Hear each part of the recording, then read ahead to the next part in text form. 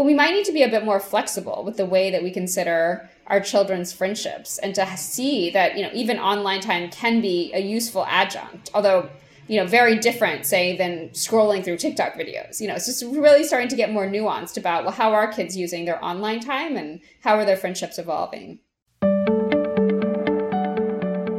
Welcome to the ADHD Essentials podcast. I'm your host, Brendan Mahan. I'm an ADHD professional who's been working in the field for 10 years. I'm well known for my Wall of Awful model, and I'm on the organizing committee for the International Conference on ADHD, as well as a board member of the Men's ADHD Support Group. In today's episode, we talk to Rebecca Rolland. Rebecca is an author, speech-language pathologist, and lecturer at the Harvard Graduate School of Education. Rebecca talks to us about her book, The Art of Talking with Children.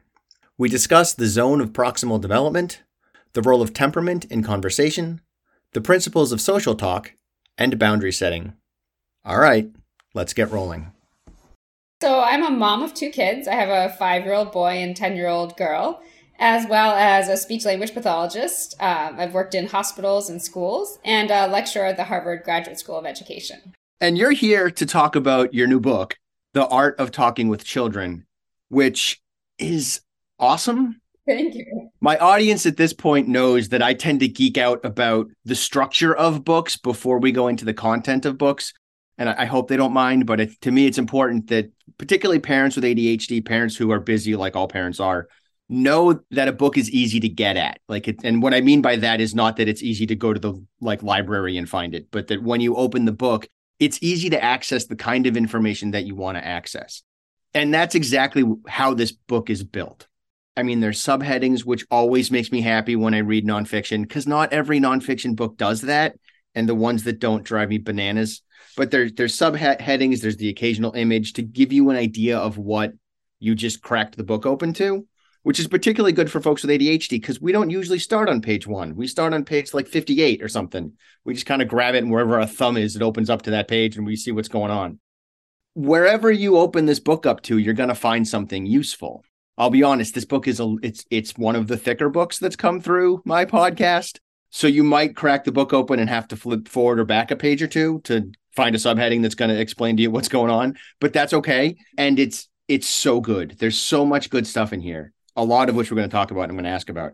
But one of the things that I want to bring up is this book is deceptively large because it's got a very thorough notes section that ADHD parents may or may not care about, which makes it significantly thicker than it actually is. It's maybe maybe a fifth of it is notes. And there's also, ladies and gentlemen, mom and dads, be excited for what I'm about to say because this is awesome. There is a 15-page appendix that is nothing but conversation starters for you to use with your kids.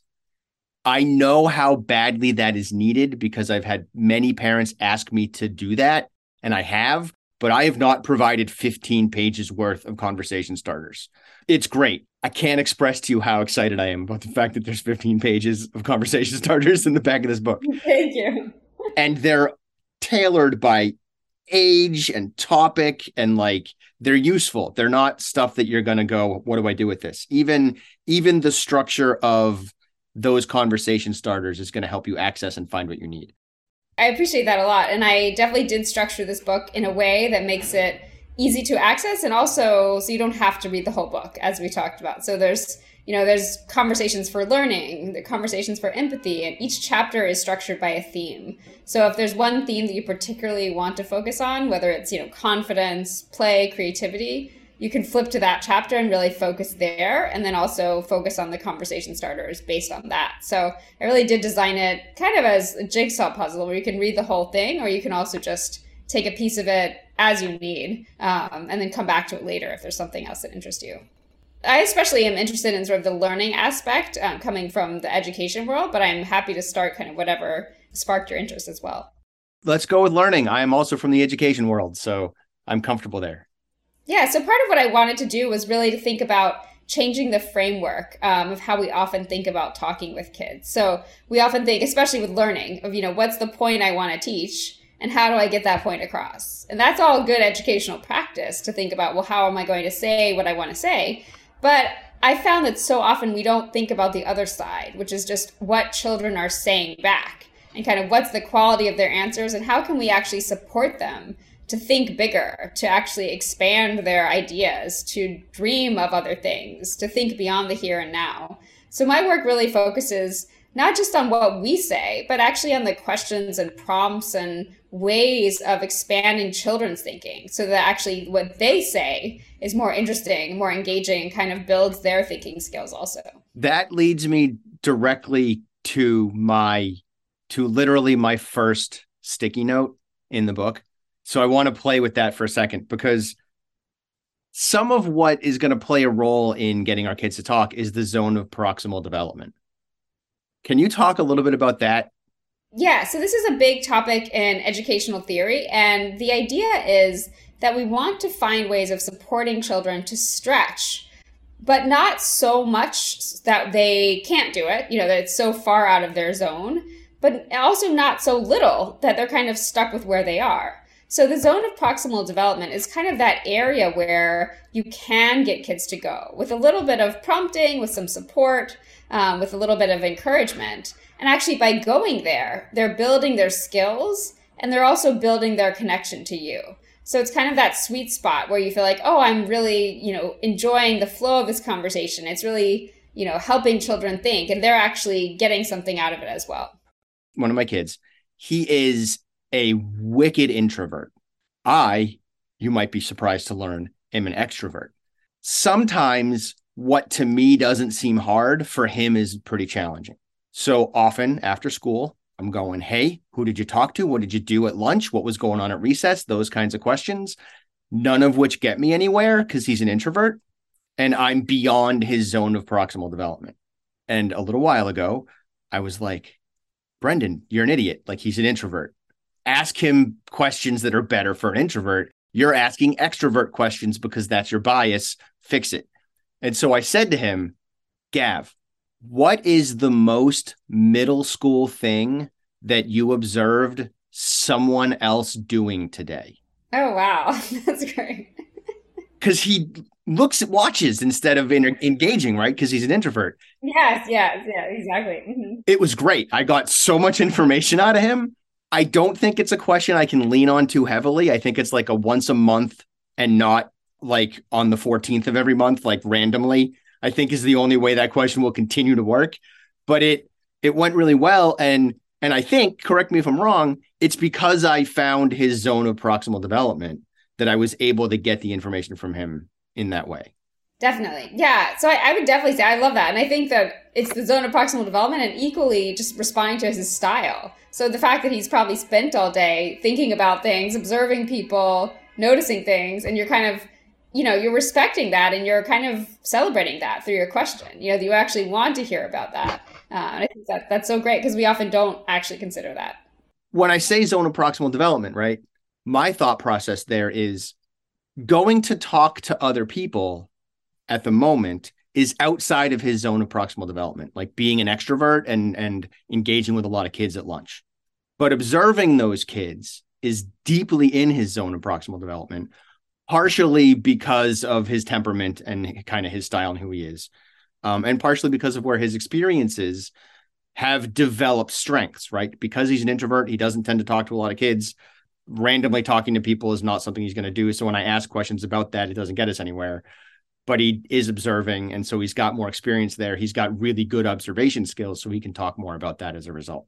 Actually, what I also think is great too, and something that I think the listeners could really benefit from, is also that you're taking what he's probably already noticing and kind of from an adult perspective, you're giving him that layer of like the most middle school thing, so he might notice and be like, oh, that's kind of weird. I haven't noticed that before in kids.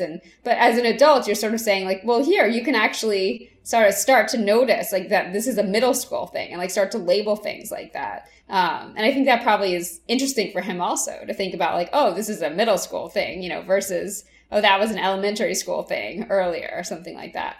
And some of that is me knowing my kid, right? Because my guys are gifted.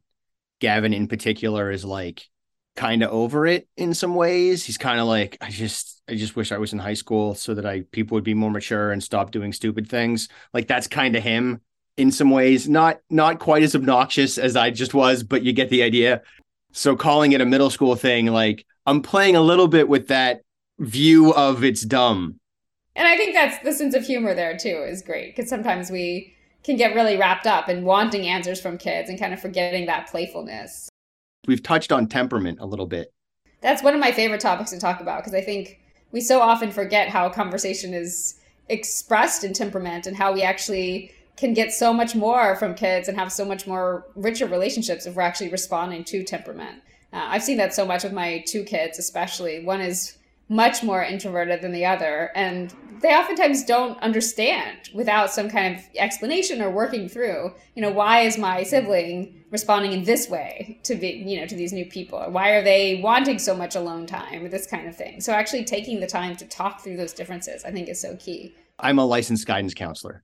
When I was going through my training for school guidance and school counseling, I worked with a guidance counselor who was the ultimate extrovert. Like she was such an extrovert. Thankfully, when I did this training, I was like in my late 30s, early 40s. So I was like, we could discuss things as peers. I wasn't like a 20-year-old working with a 50-year-old or something. And so she kept trying to get all these introverted kids to be more extroverted. And I said to her one day, I was like, I don't think it's working because they're just not interested. And I was like, it's sort of like they're full of people. Like if you gave this kid a huge chocolate cake, the extroverts are the ones that are going to want to eat the whole cake. And the introverts are the ones that are going to be happy with a really small slice and are going to feel terrible and get sick if they eat the whole cake. And these kids seem to just need a little slice of people. They like their three friends are plenty for them. They don't need to know everybody in the school. And that reframe ended up being really helpful for the rest of the school year with that particular group of kids because they were content with what they had. And she was able to see that and stopped pushing them as hard to get into clubs and engage with their peers and all that stuff. We still tried to get them a little more sure engaged, but not as much as we weren't pushing them as far. So then that circles back to that zone of proximal development. Yeah, and I definitely also think just that so often in schools and in our culture in general, we're so extrovert focused and sort of celebrate the extrovert and kind of like that's the norm of you should be extroverted and why don't you do this or why don't you have more friends? And I think, just to actually have the conversations to check in with kids about, well, how are you feeling with your number of friends or how are you feeling with your level of, activities or level of people interactions? And to see if it seems like a problem. It's almost like if it is a problem, it's definitely something to work on. But if they don't perceive it as a problem, that definitely gives us a different perspective. And I've seen so many kids where, they may have 2 or 3 friends, but they're totally content versus other kids who seem to have a lot of friends and still feel lonely. So really getting that perspective, I think, is just so important to figure out what to do next. And related to that, something we talked about pre-recording is the role that COVID and the worldwide pandemic and the trauma event that we've all lived through, especially kids, it's had a much more significant impact on them. The role that that's playing on social skills and also, I would imagine, on extroversion, introversion, and where kids are landing on that spectrum. Yeah, I do think I've seen so many teachers and so many kids where they'll say, even the most typical or most extroverted kids are figuring out again, well, how do I have friends? Or how do I know if this person is still my friend? How do I engage with conversations? How do I, argue with my friend without leaving the friendship? There's just all of these questions that without practice, these skills kind of can, be really hard to maintain. And I think especially for younger kids who've never really fully developed the skills and, during COVID, we're very isolated. I think they're struggling especially. Do you have any thoughts there? Yeah, so definitely. And in my book, I really do focus on social skills. So there's a whole chapter on how to help children socialize. And the idea is really how can we be a reflective partner and a guide for kids? So it's really not about getting in there in the moment and micromanaging relationships. But it's also not about this common misconception that, kids will just figure it out themselves. Like kids are fine to be on their own. They'll make friends, they'll lose friends. Kids actually do really want a partner and someone to help them think through friendship issues. And oftentimes they really need that and support. So if we can get past that kind of lecturer and director perspective with kids and get more to that conversation partner and guide perspective, it can be really helpful actually to give kids a model and role play even. What what would happen if you tried out this? What ideas do you have for responding? How can you respect yourself and also respect that other person? Let's try out some conversations and giving them some potential ideas and seeing how they respond. Not to say, oh, this is the right way to do it. I think we so often, especially with middle and high schoolers, things are changing and the right way for us, quote unquote, might not be the right way for them, what's sort of culturally appropriate in their friend group. But to recognize that this is what I might do, or, this is how I might think about it. What do you think about that? And kind of getting that back and forth is really critical. And I think it's important that we recognize as adults that what we think is a normal, idyllic childhood, or whatever word you want to put in there, is not how our kids are operating anymore. Exactly. Yeah. And I do think it's so funny because actually I can give you an example with my own kids that my daughter, who's 10 recently, or almost 11, recently changed schools. And she still has an extremely close group of friends with her old school. And she hasn't seen them very much because we've been busy going to her new school. And so I've seen her a couple of evenings before dinner. She'll be playing Roblox with her friends, calling her friends from her old school while playing Roblox together and chatting and arguing about various aspects of the game. And I think before all of this and before writing my book, I might have thought, oh, that's screen time. We shouldn't be doing that. That's, video games. But really, when you think about, well, how is screen time being used? What kind of relationships are coming out of it?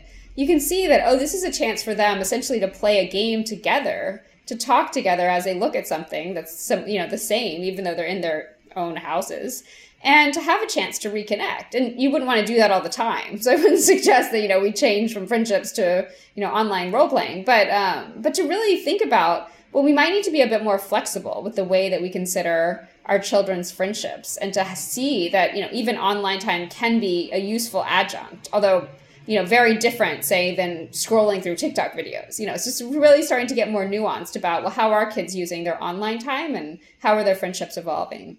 Because that online time, sometimes it's just a distraction and escapism like TikTok.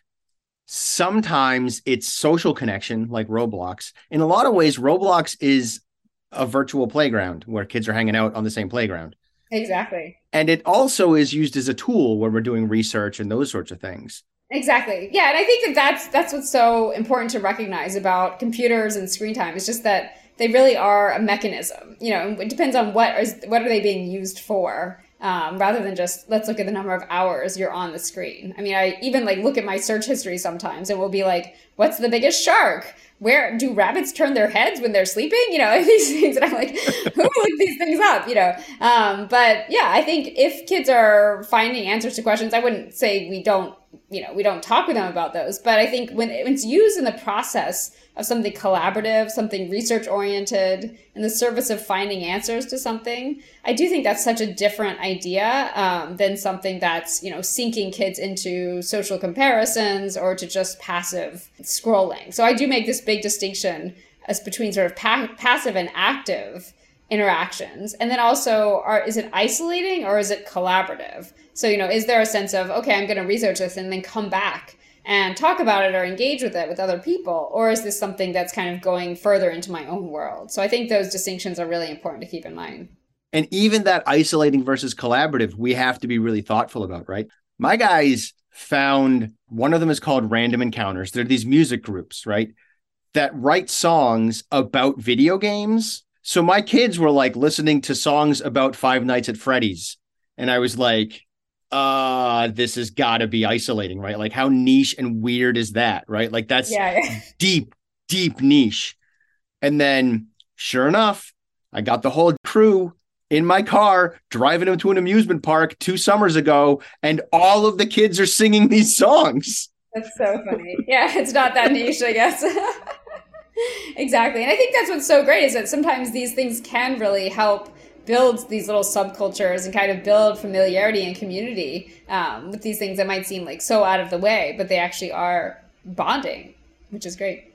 Playing with the social stuff a little more and going back to the book. This is page 207, ladies and gentlemen. You've got principles of social talk, sort of the bullet points. We want these social talk to be aspirational. but we also want to compare aspirations to reality.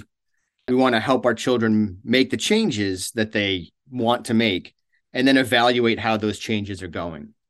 Can we play with that a little bit? Sure, yeah. So I especially think a lot about friendships with kids, and especially as they get older, the fact that we can't micromanage who our children choose to be friends with. And if we try, as you know, I know many parents and I've tried myself to say, oh, this friend isn't good for you, let's just not see the friend, or why don't you not play with that friend?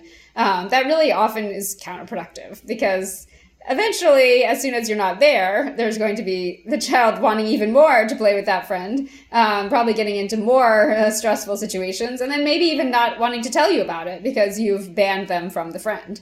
So I think there really should be a different way that's more collaborative and also just more coaching oriented to support kids to think about, well, how is this friendship actually making me feel? How is it respecting me, and how am I respecting that friend or not? And then what might I want to be different? So actually helping children to set those goals for themselves and to see, is this going along with my values? Do I feel sad or disrespected or angry every time I interact with this friend? And especially helping them notice patterns. So it's one thing to say, oh, my friend said something mean to me. But it's another thing to say, oh, my friend is always saying mean things to me, or is always getting other people to say mean things about me. It's a very different situation. So to actually help kids make those distinctions and think about their friendships kind of at a more metacognitive level can really help them in actually making those value judgments themselves. And that also leads us to boundary setting, which I know tons and tons of adults who are struggling with that, who are not sure what to do with boundaries or how to navigate them.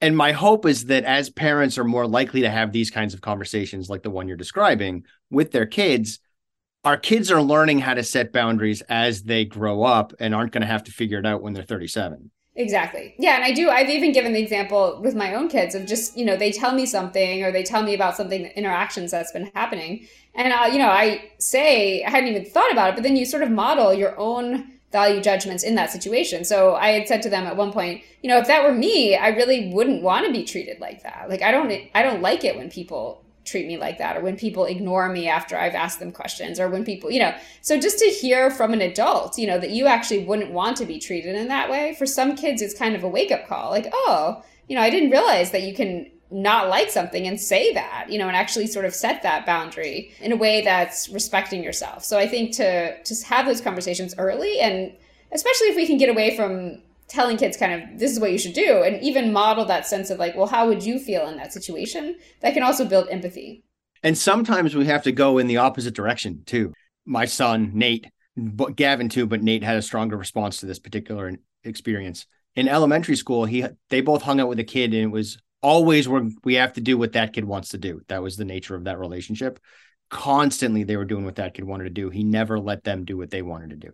And Nate has sort of hit the point where he's like, I'm just not doing anything that I don't want to do. And too bad, right? And I'm like, dude, sometimes it's one thing if you like definitively do not want to do it. But if you're just not interested, you should do that thing so that you can create a relationship with this kid that you're trying to be friends with a little bit. And if it's totally anathema to you, okay, cool. Don't do that thing. That's fine. But if it's just something that you don't love, but you don't hate it, you can engage in that activity for a little while to hook another friend in and then try to pivot to something else. That's a valid strategy. Yeah, and I think especially just that brings to mind for me that idea of helping kids be more flexible too. So some kids will have a really rigid understanding of, either we do my thing or we don't play, or either we do X or Y, and sort of saying, there are other options. You could do it this way. Some kids haven't actually thought that through. So to even offer that flexibility is so great.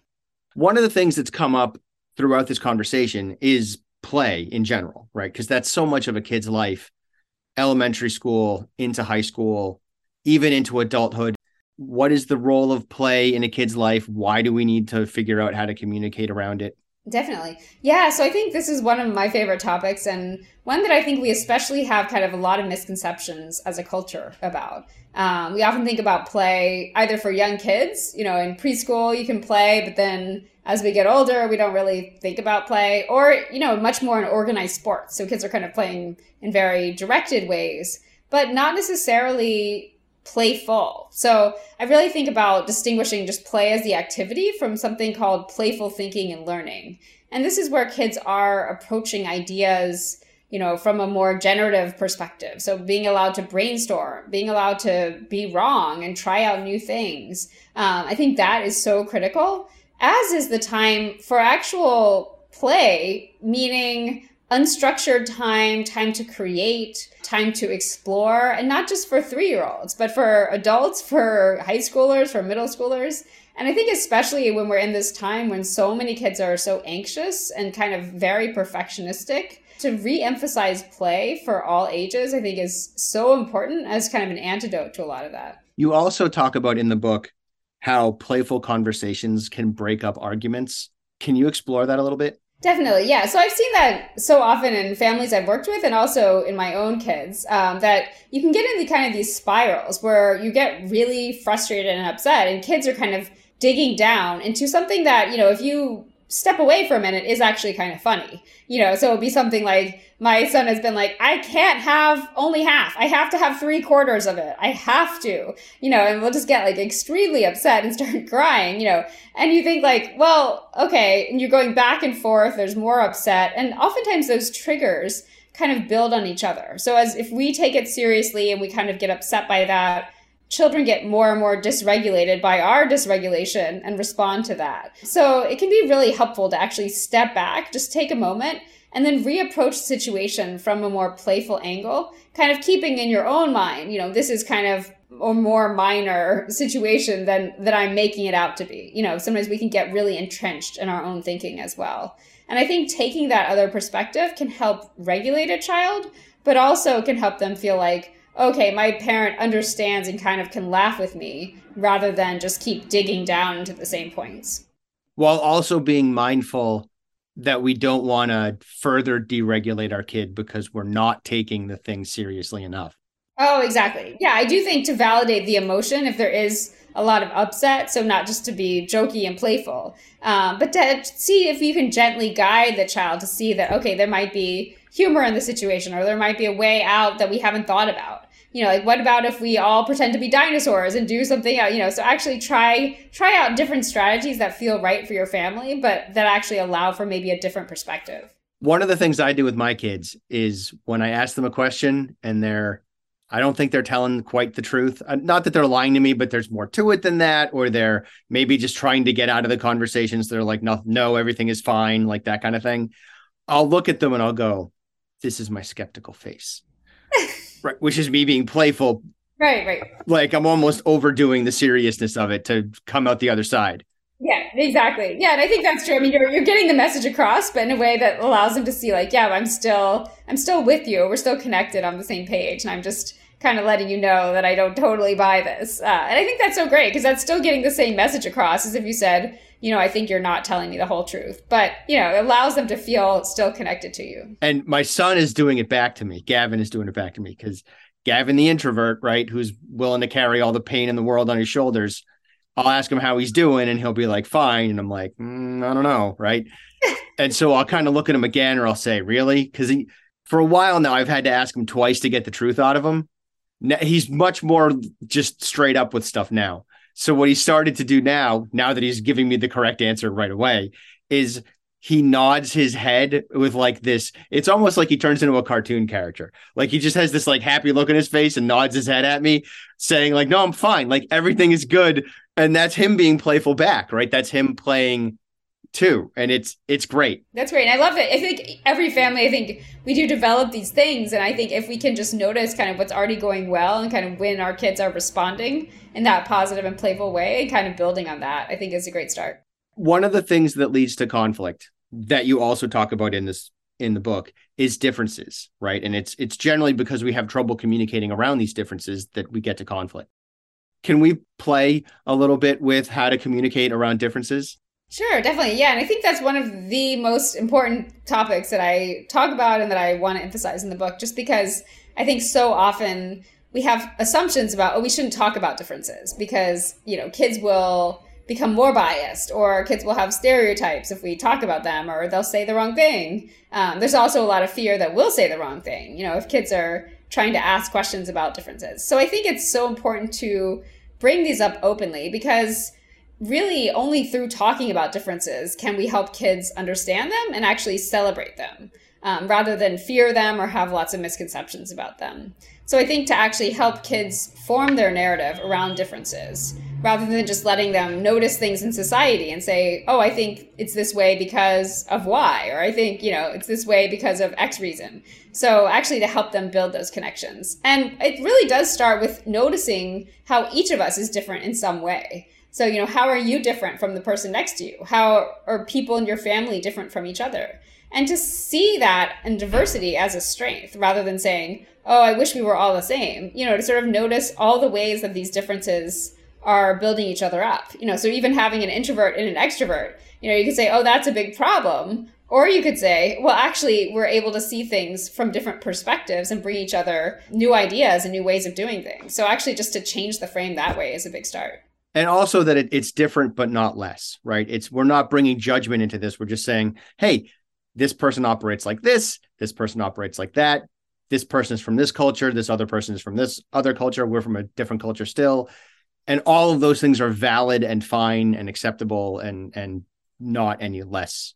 Exactly. Yeah. And I think too, to even recognize that sometimes you can see differences, and that's, more obvious to talk about, but sometimes, especially with ADHD or learning differences, you can't always see differences, but that makes them no less important. So actually to notice that and to say, well, let's celebrate those as well, and the different ways we think, the different ways we come to ideas, as well as different ways we look and appear and act. So I definitely think that both of those levels are things we can talk about. An audience, in case you haven't already noticed, this is a very thorough book. There's a lot of really powerful and really useful information in here. I can't recommend enough that you go out and buy it and then read it. But unfortunately, we got to bring this in for a landing. So just being mindful of time, do you have any ending essentials that you'd like to share with our audience? Yes, I think it's especially important in today's day and age, really, to realize that we don't have to be having all these deep conversations all the time. So if you want to think about just taking 5 or 10 minutes out of your day, a couple times a day, and really checking in with your child, kind of seeing what works for you to check in. So not just how are you, but just to actually sit with them, just observe what they're doing, observe how they're interacting with the world, and notice along with them, kind of have this curious perspective. How are you approaching things? How are you thinking about things? And just doing that, just sort of giving kids that feeling that you have good ideas. I'm interested in what you have to say. That can often open up the floodgates for kids who really do want to connect. So I think that's really just to recognize that these things accumulate. You don't have to do huge, long conversations to have a really fun experience.